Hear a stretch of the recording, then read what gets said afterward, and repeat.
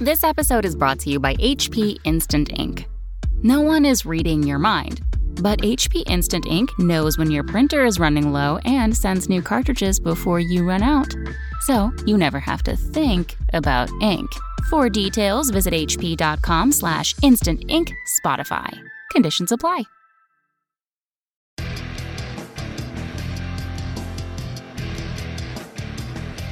Hey everybody, Reese is here with a very special guest. I am talking to the one, the only Mr. Nick Nanavati.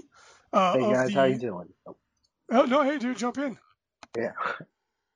So Nick is an eager man in gaming, in interviewing, in all aspects of life. He doesn't hold back. He just jumps right in there. That's definitely true.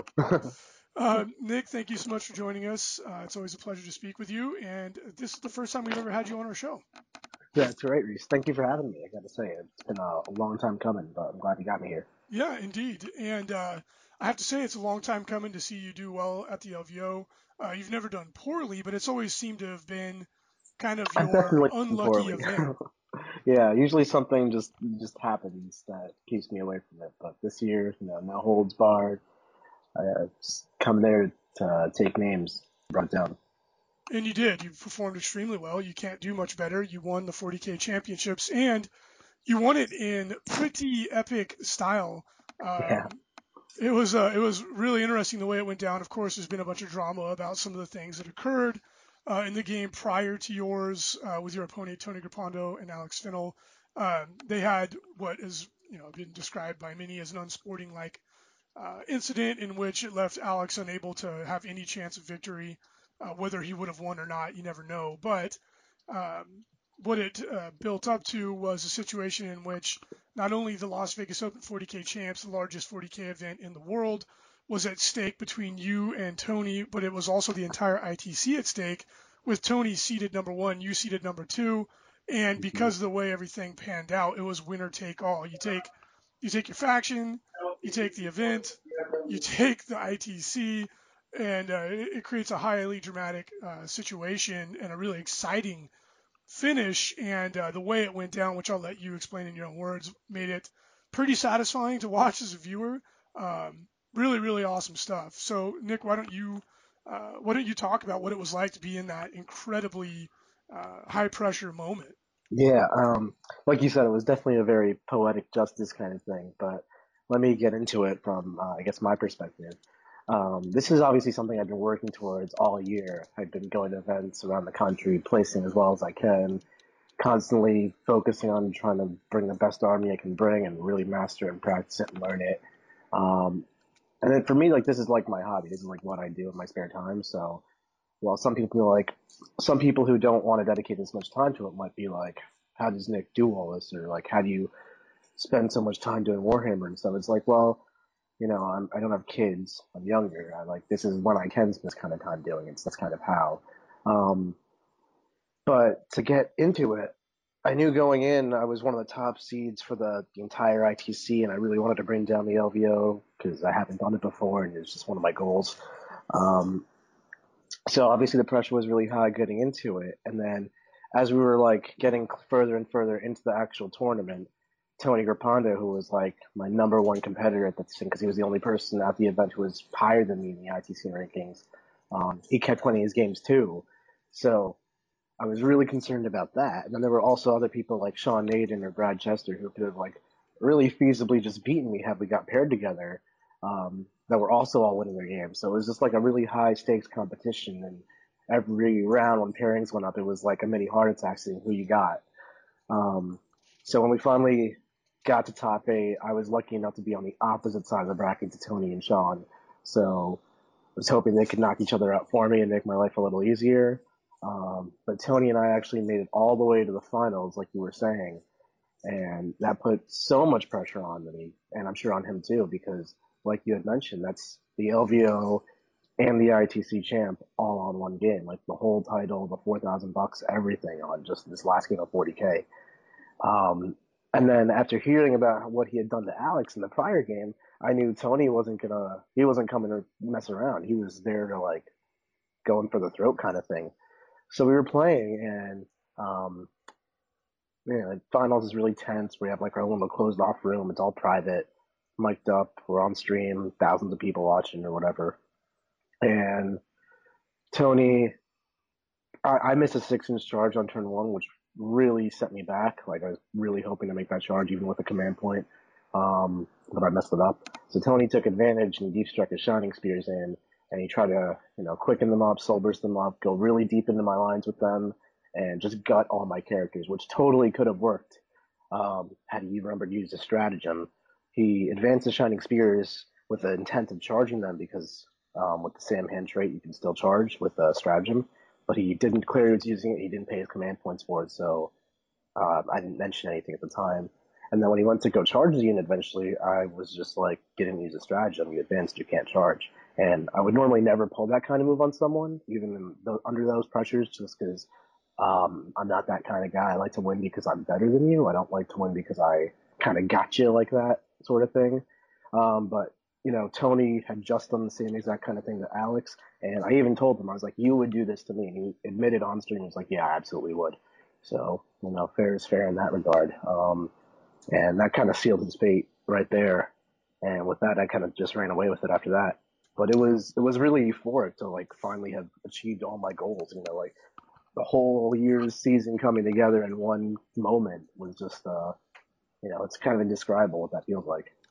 Yeah, I can only imagine what it was like to be in your shoes. And the kind of like coup de grace, the fatal blow that you just described was very apropos because Tony had just won his game prior, doing that to Alex, but in even more of a gotcha kind of circumstance. And it was the chat went bananas. It blew Yeah, up, and yeah, there was memes that were coming out like instantaneously when Tony gets Tony'd. And to yeah, his credit, like you said, we're not trying to make him sound like a bad guy. As we were discussing uh, off air, we both consider him to be a friend. Like I said, he's not like my best buddy or anything, but I like the guy a lot. I don't think he's a bad guy.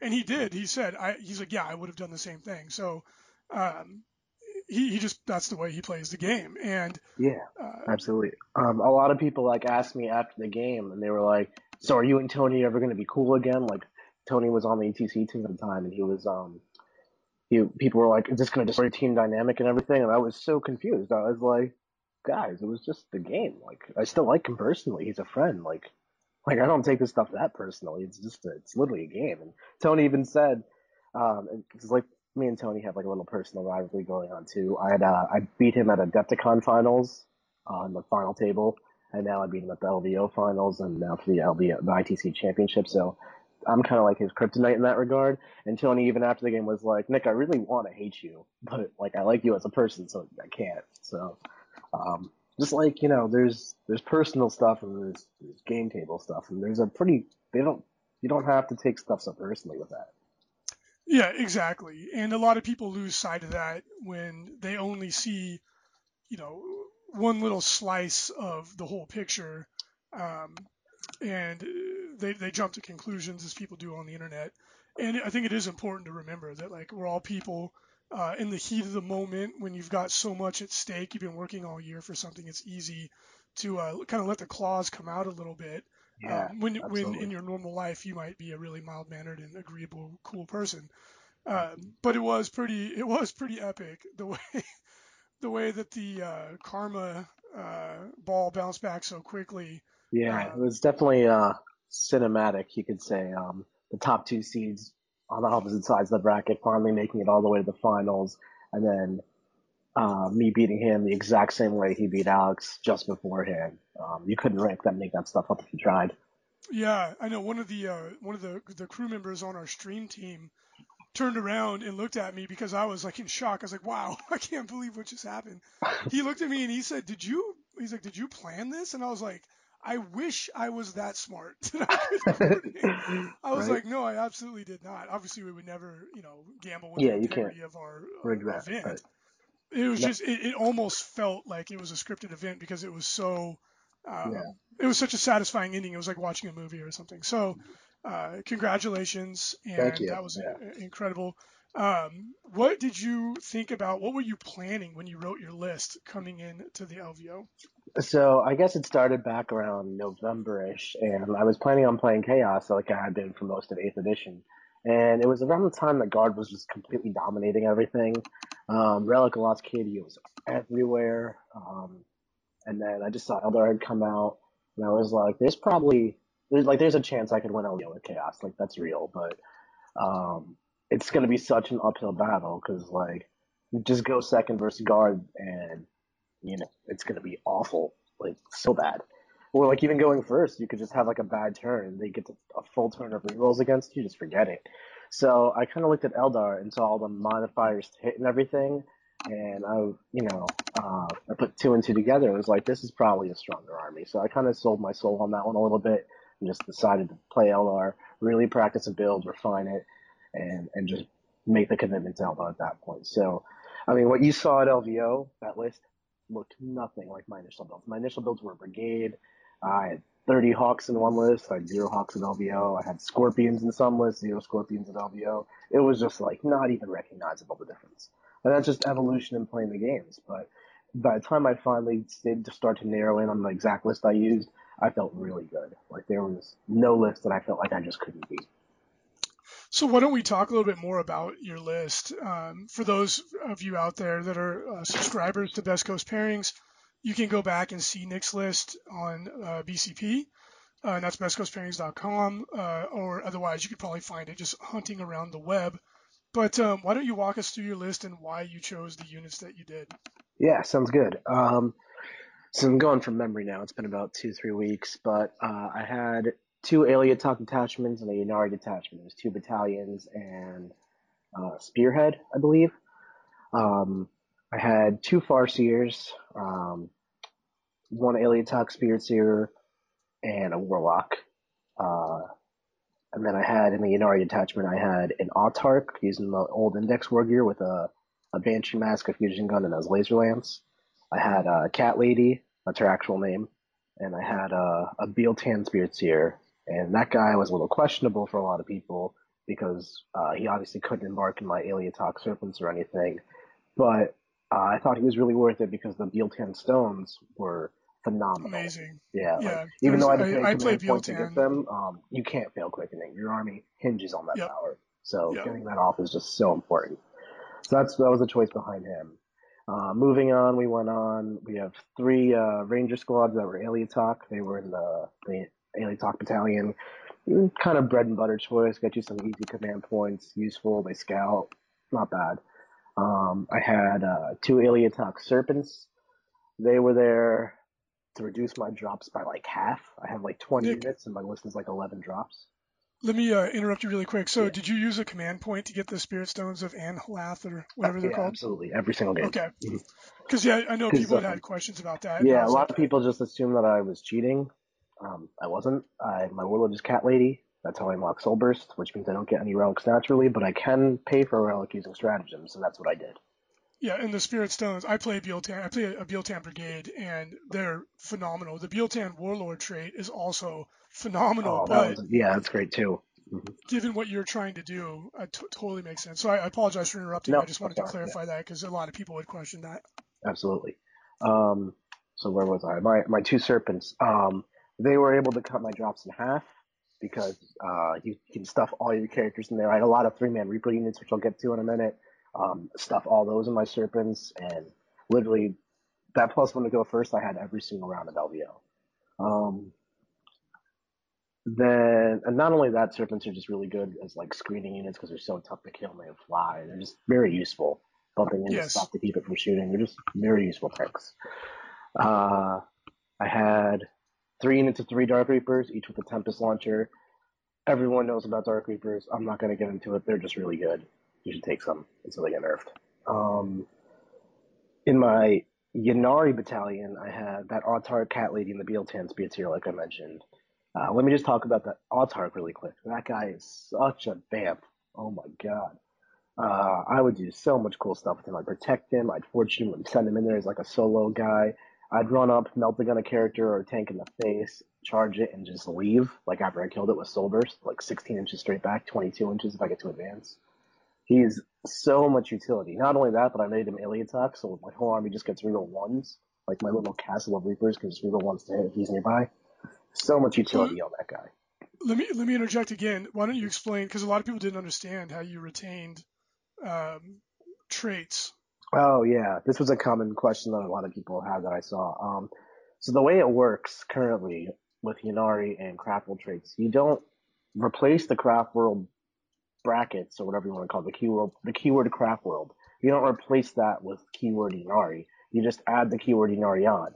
So in the place of keyword Craftworld, you can choose Aliatok, Bealtan, Iandin, whatever you prefer. Um, and you don't benefit from those traits. Like you're not -1 to hit. If you're Iandin, you don't have whatever the Iandin one is. If you're Elfway, you're not 6 of Feel Pain. Um, you don't get the benefit. You still have the word. So interactions like using stratagems, those still affect those units because they are still technically Aliatok. They're just not -1 to hit. The Autark's aura of 6 inches reroll ones to hit, that affects you if you're Aliatok, even though he's not benefiting from -1 hit. So you're only getting half of the benefit of being Aliatok, but you still get some benefit out of it. And you're getting all the benefit of being Yanari. Yeah, and you're getting all the benefit of being Yanari, full soul burst. You lose OPSEC for your stuff, but that's a small price to pay in my opinion. Yeah. So to continue on with that battalion, I had 2 units of Dark Eldar Warriors. Those guys, I just needed some cheap tax to fill my troops out, so I had more command points. Also, I used them for screening pretty much every game. Turn 1, turn 2 if they were still around. Not bad. For 35 points, can't really complain. And then I had a big Guardian blob, 16 Guardians, and a Shuriken cannon. I really wanted to get this up to 20 and 2 cannons, but points just weren't really there.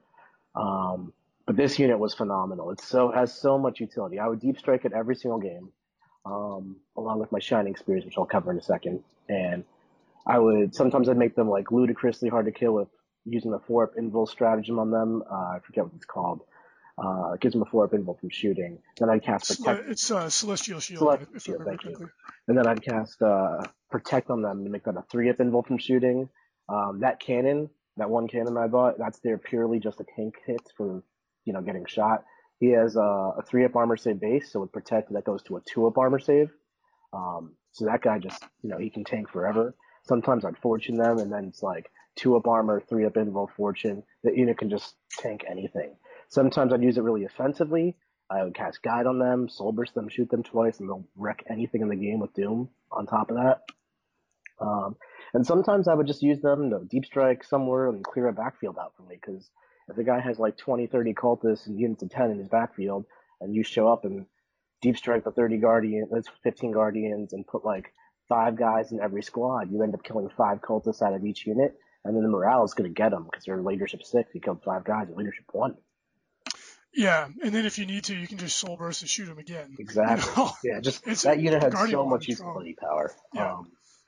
And that little trick with the gun to tank wounds on the gun is genius. Yeah, thank you. It was also really helpful for Overwatch because you don't want to use Celestial Shield against Overwatch. That just seems silly. But you don't want to take unnecessary casualties for Overwatch. So the cannon is really useful for that kind of stuff. Yeah, I was talking to Sean, and I was like, yeah, I usually use Storm Guardians because they're cheaper, and he was like explaining the whole little shtick, and I was like, I don't know how I didn't see that. It's clearly better. Yeah. And that unit is extremely useful. So I know in a lot of you guys that had similar lists, they all said the Guardian Blob was one of the most important units in the list. Definitely very, very useful. A lot of people I know noticed online asking why they weren't Ulthway. That way, if they were Ulthway, I could use a stratagem on that Ulthway get for +1 to hit. Black Guardians? Yeah, Black. It's Black Guardians or Guardians, but that's what it's called. The reason being is that I started them out in my list as Ulthway, and like I said, as the list evolved, they changed back to Aliatok, because I never actually found myself using the stratagem. I just couldn't justify using a command point for +1 to hit on a unit that would typically be guided, especially because a lot of times I have the Autark near them, and the Autark wouldn't work if he's Aliatok in their Ulthway. So if I just switched the keyword there, then I could give them reroll 1s to hit, which isn't as good as +1 to hit, but it's close enough for free benefit versus a command point benefit. So just like value added without like having to put resources into it kind of thing. Yeah, absolutely. The Autark is incredible, especially with being able to go back and take some of the older war gear. Yeah, He is such a yeah, utility unit. yeah. Really, really powerful. The reroll one aura isn't available to all factions, but when it is, it's Mhm. incredibly potent. But honestly, my favorite thing about the Autark is I did this to one of the guard players I played. He had like three Primaris Psykers or like two Primaris Psykers and a Commissar all near each other behind the guardsmen and back where characters are safe. And I threw my Autark up there with Quicken. Right, he moved 32 inches and just flew his ass up there. And he melted gun one Primaris Psyker because they don't have invuln, so that just like basically killed a guy. Then he shot his Shuriken Cannon Laser Lance and killed another guy with that. And then he charged the Commissar and killed the Commissar with his Laser Lance in close combat. And then after that, he triggered Soul Burst and moved 22 inches back behind a rock behind my lines. This is like pure Yeah, assassination run there. it is pretty crazy what you're able to pull off. I am of the opinion that Soul Burst is still not the greatest mechanic, even with the Oh, mega nerf that it I could got. write you a book on how broken Soul Burst is. Even still, it's Yeah, like exactly. the way I described it in a different interview I had is I still stand by this. A normal army pays 2 command points to shoot again, or 3 command points to fight again. I do that every single turn with like 8 Reapers, 9 Spears, whatever. So every turn that's at least 5 command points worth of benefit I'm just garnering. On top of that, I have the movement powers that Soul Burst offers you, the random casting ability that Soul Burst offers you, all that other stuff. And furthermore, it's out of phase. Like usually when you shoot again or fight again, it's at the end of the shooting phase, at the end of the assault phase. You can at least kind of plan for it in that regard. I could shoot you in my movement phase if I wanted. Like Soul Burst is just absurdly broken. Like my army essentially had 30 command points.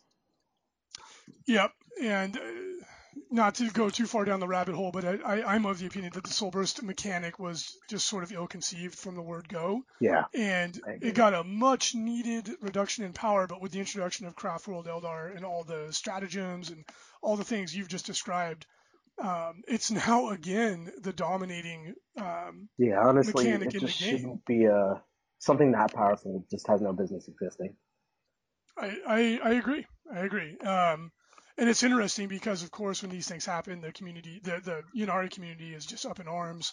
My Hmm. army's literally unplayable now, which is my favorite quote. I'm like, Yeah, what? You can't put it on the table and play with it? Then it's not literally unplayable. yeah, And it was again the core mechanic to 4 of the top 8 lists at yeah. the LVO. I mean, So I don't think you need any more evidence than that, right.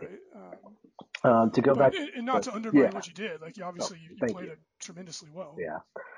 To go back to the list, I finished it off with one big unit of Shining Spears, 9 Shining Spears, and one big unit of Reapers. Those were both Ynnari too. The Reapers, everyone is blaming the Reaper Boogeyman and all that. They're really good. They probably are undercosted, not denying that, but they aren't the bread and butter of the list. I would not call my list a Reaper spam list. Like, they're good.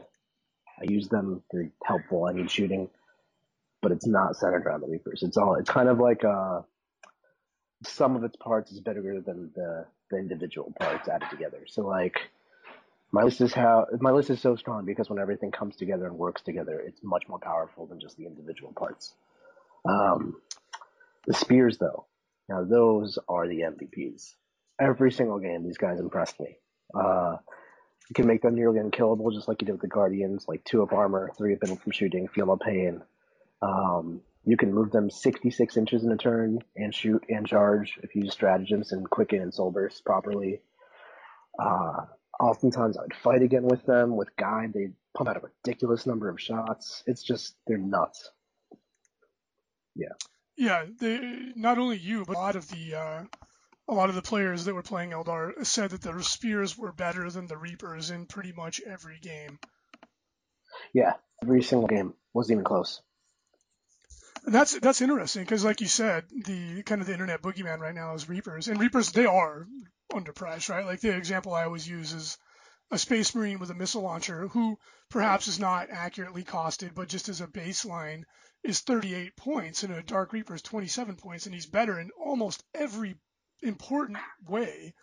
Um, and he's almost 30% cheaper. So um, yeah, definitely underpriced, but it is interesting to hear that the Shining Spears were the instrumental unit because that's not what was expected by accepted internet wisdom, which once again is not usually that wise.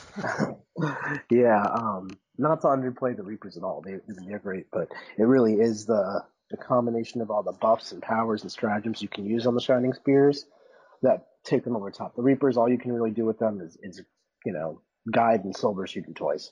Spears just have so much more value and utility than that they really were the all stars. That doesn't surprise me either. My Eldar list is very eclectic. I don't go that heavy on any one unit. So your results are going to be a lot different. I don't use Ynnari either, because my spears are very hit or miss. Sometimes they do great, sometimes I miss and they die. But I'm not soul bursting. I'm not doing all this other stuff. But the master of the game, in my opinion, is always the master of the movement phase. It's the only phase that you have total control over what's happening. There's little to no random element. Your opponent has a lot of limitations on what they can do. To prevent you, although a master of movement is also good at predicting and blocking their opponent's moves. So a unit that can move that much that quickly in the hands of a very skilled player it doesn't surprise me in the slightest that's going to be your best unit. It's like a combination of a rook and a knight in chess. Yeah, it's a great point. It has almost infinite movement and fly. How do you defend against that? It's extremely difficult too. And board control, especially in the modern style missions, that is where the game is won or lost, right? Like if you look at the ITC Champions missions, the Nova missions, even the ETC missions, because they use the Maelstrom element, you need mobility. You need to be able to go out and impose your will on the table, or even if you're blowing your opponent away, you're not going to win the mission. Yeah, one of the things on that, I really love the ITC missions, actually. I think they're one of the best missions out there right now. And I know a lot of people think it's wise to choose second in them because, you can see how much you have to kill and kill more accordingly. See where your objectives are, where your opponent's objectives are, hold more accordingly. It gives you a huge advantage on that and really incentivizes you to go second. And a lot of times I would still choose first, not to get the alpha strike in or whatever with the Reapers, but actually just to get board control, move my units out of their deployment zone before the other guy and just really take up board space. One of the great things the Guardians for is because when they come down with Quicken, they take up an enormous amount of board space. And the whole point of that was just because I understand that I'm giving you the opportunity to take my objectives away from me and score more, but you can't do that if I own the entire table. Yeah, that's a really good point because our data shows you have a massive advantage, statistically speaking, going second. However, when you play a board control army, one really popular army here is Cultist Bomb Chaos. If they go first, they are occupying 2/3 of the table before you've had a chance to do anything. Yeah. And like you said, the advantage gained from going second in that instance is negated because you can't move anywhere. Exactly. So yeah, you can't capitalize on the advantage that you get. Mm-hmm. Very much the point of the Guardian Blob was to act like a kind of a ghetto cultist bomb in that regard. And it's an extremely effective tactic. Just occupying space is extremely important in 8th edition 40k, more so than any other edition of the game, in my opinion. And it was one of the reasons why the Brimstone Horrors were so ridiculously overpowering. Previously, they still are. Honestly, really even with the 6-up invul and essentially not casting Smite, I would still consider taking Brimstones because the rule being a model, taking up space, that's worth 3 points to me. It's the best 3-point model in the game. I still tell people that all the time. I know it always, when you have something taken away from you, you're just like, the world is ending. But compare it to the only other 3-point model in the game, which is a Garrote, and it's no comparison whatsoever. It does raise the question, though. No, sorry. It does raise the question, though, why is the Guardsman 4 points? The Guardsman is 4 points? Yeah, that's a whole different topic. It is indeed. Perhaps a little too cheap, but the Garrote is one of the best units in the Orc army, right? And yeah, I mean, everyone needs screens, and exactly need space to take up for screens to exist, and models that are cheap with great screens. It lends itself to it. Yep, and then the Garrotes have basically a similar effect to the old school Commissar where they only lose D3, and the top Orc players of the LVO all had like 60 or more Garrotes, right? Mm-hmm. It's all coming back to the point you were making about board control. Like, you can't emphasize it enough, and that's why with Space Marine players who are struggling that I talk to, I bang the drum. I'm like, scouts, scouts, Oh yeah, I scouts, can't even scouts. imagine not having scouts in the Marine Army. That's not even real. Yeah, it's you. I don't think you can win without them, quite frankly. Yeah. If you're playing pure Space Marines. But not to go off too much on a tangent, it was just reinforcing the point that you made. That's a really good point, is how important board control is in this edition of the game. You have to create space or deny space to your opponent, or you're just not going Absolutely. to win. What about your run in the ITC? I know in your article that you posted over at Frontline Gaming, also on your blog, The Yeah. Brown Magic, you discuss uh, some of your strategies in performing well in the ITC. Why don't you share some of that? Because you came at it with a very methodical approach. Yeah. So I guess one of the things if you're really in the running for best ITC, trying to win the whole ITC, you really have to kind of make the decision a year ahead of time. Like when the circuit starts, you have to kind of be on top of it. You're like, I want to go to these events that are high point things, and it's acknowledged that if you're going to win, winning an RTT doesn't matter. That score needs to be replaced if you're going to try to win the entire thing. Otherwise, your points aren't going to be high enough. So a lot of times I would specifically just test stuff at RTTs to get some real world practice in with it, as opposed to trying to bring the best list I could, just to get a better feel for the game, so I'd be more prepared for a GT later on. And I really wanted to make sure that when I hit my Nova, my Adepticon, my LVO, I was really as well prepared as I could, because those were what's going to matter. If you win 5 60-person GTs, you're still not going to win ITCs. You need to win the big stuff, or at least place really highly at most of them. And that's really the focus. You have to have your entire year centered around doing well at the things that really matter, as opposed to trying to do well at everything. Yeah, I think that's a good point. For the average person, the average participant in the ITC still plays one or two tournaments, right? So for them, the RTT is phenomenal, and they should focus on that and try to do their best. They're really good for winning faction awards. But if you are trying to win the overall circuit, you have to do well at the big events, and that just makes sense, right? You shouldn't be able to win the ITC by winning Right. 5 RTTs. Yeah. You can't, but you catch my drift. Yeah. You need to go to the big events and then perform well. And now, as more and more events become very big in size, you have more options and more opportunities. But I think that's a really important note. If you're going for the gold, you need to focus on the big events and performing well at them. Yeah. So one of the things I wanted to talk about, though, is you guys can check out my website, thebrownmagic.com, where I'm going to start posting a lot more and getting into tactics and strategies for you guys to use and help you in your own 40K games and help you get better yourselves. So feel free to check that out. It just launched recently, and yeah, definitely let me know what you guys think about that. Yeah, absolutely. And I'm sure, as someone who is probably the most winning 40K player in the history of the competitive aspect of the game, you have a lot of insights to share. You've played on the ETC team. You've won Adepticon, 4 or 5 times? Yeah, 4 times now. 4 times. You've won Nova once or twice? I've never actually won Nova, just the Invitational. The Invitational, that's what my apologies. I remembered it was one of them. And the Invitational is arguably the more difficult event to win, even though it's smaller. Everyone there is an absolute ringer. You've got a lot of knowledge and information and insights into the game to share. So yeah, I definitely encourage people to go check that out. And Nick, it was a pleasure having you on our show. Thank you for taking the time to share No, your thank you for having perspective. me, Reese. I appreciate it. Yeah, of course, dude. And I'd love to have you on again and again.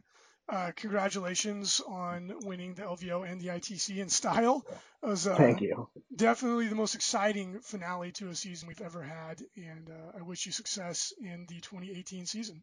Appreciate it. Thanks, you too. All right, buddy. Well, it was great talking to you, and I hope you have a good one. Yeah, it was good, Reese. I'll talk to you later.